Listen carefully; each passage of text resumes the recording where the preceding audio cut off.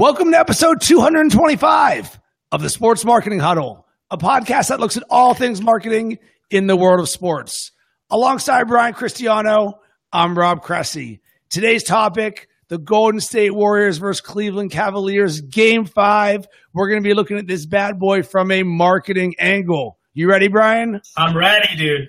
So there's a few topics that I want to dish about. The first one, the Golden State Warriors owners made $11.5 million by there being a Game 5 and the Warriors not sweeping the Cavs. And everyone's like, oh, look how lucky they are. My mind went completely somewhere else. I said, would you rather have a Game 5 where you make $11 million, or would you rather have the lifetime value of being the first and only team to go 16-0 in the playoffs? Brian, I'll ask you that. Which is the better one that you would like? God, lifetime value, dude. It's not like those guys are hurting for $11 million. And I'm not saying that nobody want $11 million regardless, but it's not like they need it. I would, of course, choose the legacy, right? I mean, move it away from, well, first of all, it's never happened before. So that's freaking amazing, right?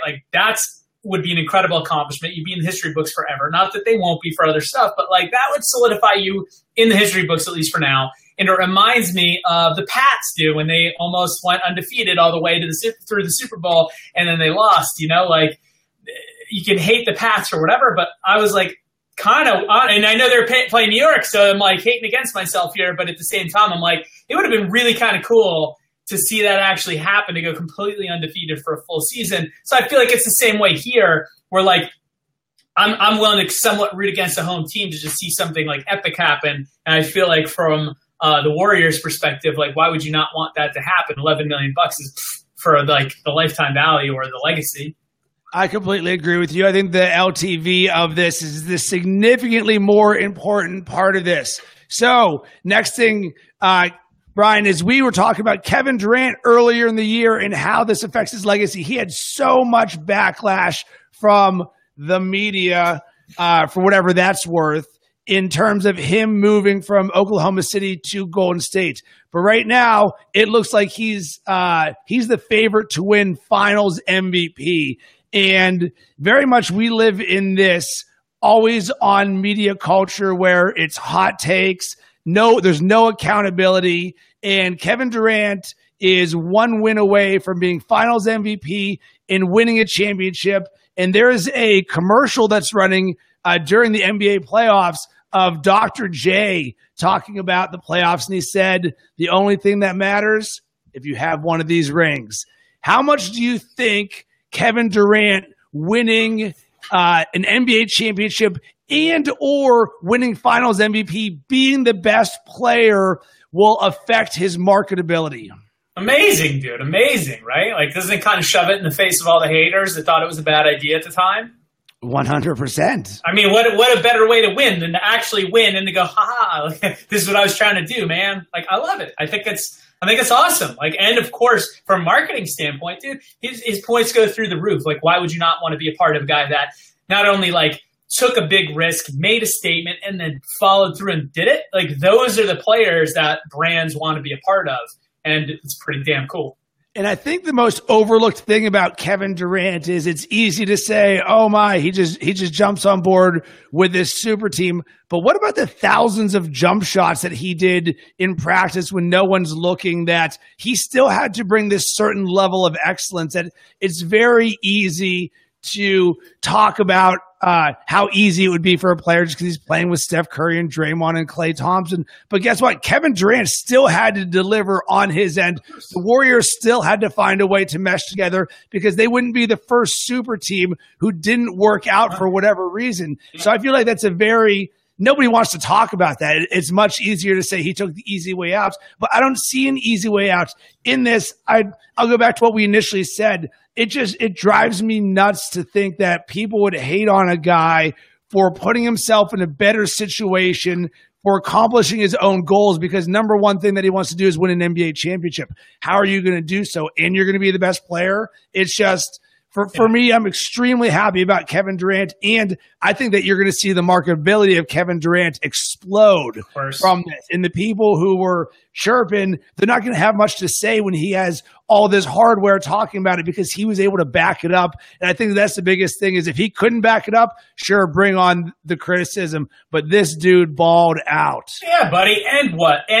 You know, like, did it. And I think that's the thing, right? Is it's like you can't win a championship without the right team. So he felt he didn't have the right team. He wasn't in the right city. So he went to where he thought he did have it. And now he's proving that that was the smart move. So you can't take it away from him, right? Like, just so, like, it's not just because of the team. You're right. He still had to show up and perform. It's not like he just like sat on the bench and got a ring. Like, it's a different story. So, dude, I think it was the right move all the way. And I don't remember what we said in that episode, because it's probably over 100 and something ago.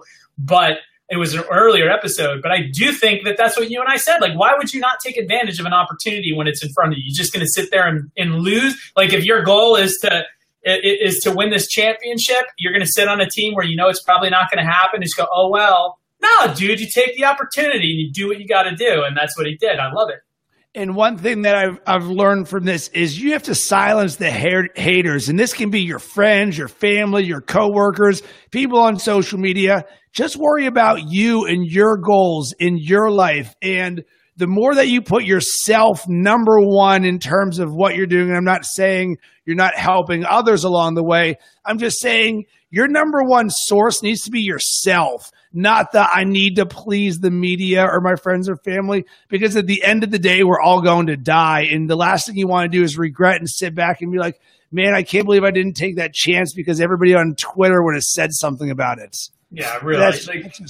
Dude, and you can't do big things without collecting haters, right? You can't even be Kevin Durant without collecting some hate. It's just the truth, man. You do big things, people are going to talk some trash, so just accept it. It's part of the journey. All right, let's get to the next thing. Speaking of journeys, this is a trilogy for the NBA. Brian, the NBA playoffs have been less than exciting because of the dominance of both the Cavs and the Warriors. And in the first two games of the NBA Finals, the Warriors certainly were the most dominant team there. Do you think a trilogy, and maybe even what's after a trilogy? What's four? A lot. Too many. I don't know. Is that good for the NBA? Because I believe it is. Yeah. And the ratings are showing that it is, because these are the highest rated NBA finals since the Michael Jordan Bulls era. Yeah, dude. I mean, think about it, right? Because what starts to happen is when you get a dynasty or a couple of dynasties playing, even when they're not in your city, they're not your team, you start to talk about them, you start to pay attention, and then when the games happen, they get into the playoffs, they get into the finals, you're paying attention even though they're not necessarily the team you follow, but because you want to see, can the dynasty do it? Can they win? And I think that's why if you look at teams in other leagues that have had some level of dynasty, like the Pats, right, dude, like when they're playing – ratings are through the roof. Yankees, Red Sox, like ratings are through the roof. Why? Because they're the dynasty teams that like, hey, they might not be my team, but I know who they are. I know the players. I know why they're going to, you know what I mean? And I think this is that exact same scenario where it's like, dude, they're creating dynasty level here. People are going to pay attention. You don't even have to be a fan of the team. So it's interesting as an outsider, even though you're not a fan of the team. And that's what makes ratings go up. I think it's great for the NBA. I think it's great for the teams. I think a trilogy passes the mom test. And the mom test is if you're going to ask your mom about the NBA Finals, does she know anything? Does she know the name LeBron James or Steph Curry or, God forbid, Kevin Durant? Get this, Kevin Durant might be getting close to mom test. I don't know if he's quite there yet. I believe Steph Curry would pass the mom test. I believe LeBron James would pass the mom test. Yeah. I don't believe Draymond Green would yet, but I believe Kevin Durant is close. I know my dad, who lives in Pittsburgh, he's a sports fan who plays basketball but doesn't follow the NBA consistently. He's going to watch tonight because he's like, who's this Kevin Durant guy? I'm like, well, Dad, he's led the NBA in scoring 4 times. He's an MVP. He's the best player on the team. But right there is a casual observer, and those are the things that leagues are trying to do of building brand equity. And Brian, this is going to segue us into our last topic. One thing that the NBA has done a very good job of, which is very under the radar, radar is the length in which their playoffs is. The NBA has the longest playoffs of any professional sport. Why is that important? I believe, and I saw this on Colin Cowherd's show, the MLB has the shortest playoffs they have a really long regular season, and the playoffs is like boom. But the point he was making was, why is it that the shortest part of your season is when people care the most, when the stakes are the highest? So you take the NBA, who I want to say it's like a 67-day playoff run or something along those lines, and the NHL was just a few days after that. And the reason that that's important is there was times, I think it was like between games 1 or 2 or 2 and 3 in the finals, when I was like, man, these guys aren't playing for like 3 days. Well, guess what everybody's doing? They're talking about it in the media. Are the Warriors the greatest team ever? Could they beat Michael Jordan's Bulls? Is Kevin Durant better than LeBron James? What's LeBron's legacy? What happens if they get swept? And now, for those 3 days, everyone's talking about the NBA. So for those 67 days, the NBA is number one in sports media. Throwing that to baseball, completely irrelevant. It's a very under-the-radar thing, which I think if MLB wants to get more casual fans and excitement, I think that they should elongate their playoffs. What do you think? I don't know. It's very interesting to me, right? Like, is it because of the length of the playoffs that people care? Maybe that builds it up a little bit more. But I just wonder, like, is it the difference between people wanting longer playoffs or it being in the news cycle or the media cycle longer, so that's why people pay more attention to it? Or is it just because these sports happen to have the attention more than, like, let's say an MLB as far as like the general market is concerned, right? So I'm not really sure it's because of the length, but it is a very interesting way to look at it and say, okay, and now that you've really mentioned it and dragged, MLB into the mix, I go, yeah, that is kind of weird that their playoffs are so short, but a season is so long. That is a kind of a bizarre thing, right? Whereas, the NBA, honestly, like, I almost kind of feel like, oh, it's a little almost too long because the season's reasonably length. And then you're like, oh my God, we're still in the playoffs. It's still happening. Sometimes, as a super fan, you kind of get that vibe. So I'm like, I don't know. I don't know if it's the length and that's why, or it's just that the NBA does a better job at capturing the general market's attention than MLB does. But it is very fascinating, and I do maybe think that there's something there to consider, especially maybe MLB listening to say, like, maybe we should try to flip this and make the playoffs a little bit more engaging and a little bit longer since we have such a freaking long season anyway, right? I think there's something to be said about that more than the NBA. Right, and I think the gold standard is actually the NFL, who doesn't have the luxury of doing series. The NFL is a 365-day-a-year sports topic because you and I could talk about the NFL right now and the ratings of that show, if there was someone rating our show, would be fantastic because people just love the NFL. So I think it's really important for the NHL. They've elongated this, and even though I don't think we necessarily see them as a mainstream sport, at least they're doing what they can to keep the ongoing conversation, because outside of Pittsburgh, the NHL is probably dead until the season starts again. And I know there's an expansion draft and all this other stuff, but for the most part, people aren't going to care. So I do think that it's interesting, and it really gives an opportunity for marketers as well to take advantage of this. So, Brian, we're always talking about how do you increase sports fan engagement. If you as a brand are aware at the length of these playoffs, you can then tailor your marketing and content around this a little bit better. Yeah, no. And the other thing, though, I think now that you're talking about it, right, we're talking about the NFL as well, it almost kind of makes me go like, well, maybe is shorter and less better, right? Because the NFL season is pretty short. There's not that many games, especially compared to the other sports, but it's obviously the most popular as far as paying attention to, especially obviously the Super Bowl. It's the most watched sporting event. So, like, maybe the key is not more. Maybe the key is like being more dense in short periods of time. And so maybe that's something that we could take away from the NFL. But if I go back to the marketing thing that you just brought up, it's like, well, I do agree. I think it's if you really understand the length of these playoffs and what could happen and what teams are in it or have the chance to be in it, how can you have a longer opportunity to tell a brand story in that amount of time, to get on board, to be a part of the conversation. And that is, of course, an advantage when we're talking about marketing.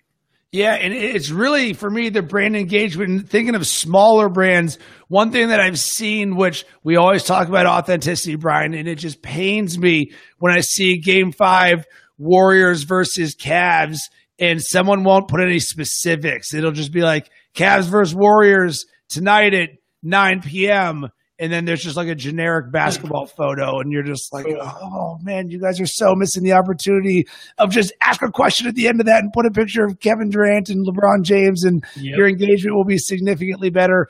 But I digress. So, Brian, what takeaway do you have from this? Oh, man, we cover so many different topics here. What's my takeaway? I think it's look at how you can dominate your market, right? So if we're talking about the Warriors, we're talking about building a dynasty. Look at how much more attention you get. Look at how many more people watch when you're dominating the market versus just participating in it. So if we're talking about marketing, if we're talking about building a business, we're talking about sports, like how can you literally be the best and the loudest at what you do so that everyone's paying attention, because you get exponentially more attention. People pay more attention to you when you're dominating like this. It's just true. So I think regardless, we're talking about the Warriors, Cavs, or we're talking about, business in general, I think that there's something to really consider about, hey, it's not just about participating. Like, can I participate and become the best at this thing? And looking at the opportunities you can take advantage of, that'll put you in a position to become the best, right? It's exponential when you have that level of attention. For me, it goes down to long-term thinking. So the LTV of if they went 16-0, Kevin Durant's long-term thinking and the marketability around it. The trilogy, the long-term thinking around it, even the long-term thinking of extending our playoffs there. The more that you personally in brands can have long-term thinking in what they're doing, relationship building, the better, because those are the brands and people who are going to win, because you'll be around for the longest, and that's when you can reap the payday. And it's actually the hardest to have long-term thinking because you so much want to see immediate gratification and success. But take the elite athletes that we're watching in the NBA Finals and allow that to be an example for you of, look at how much hard work has gone into seeing Kevin Durant and LeBron James and Steph Curry get to where they are now. That is millions of jumpers. That's a long-term plan. Have that exact same thing with your relationships, but still try and execute flawlessly on a short-term basis. As always, thanks for listening. You can subscribe to the Sports Marketing Huddle on iTunes, SoundCloud, Google Play, and Stitcher.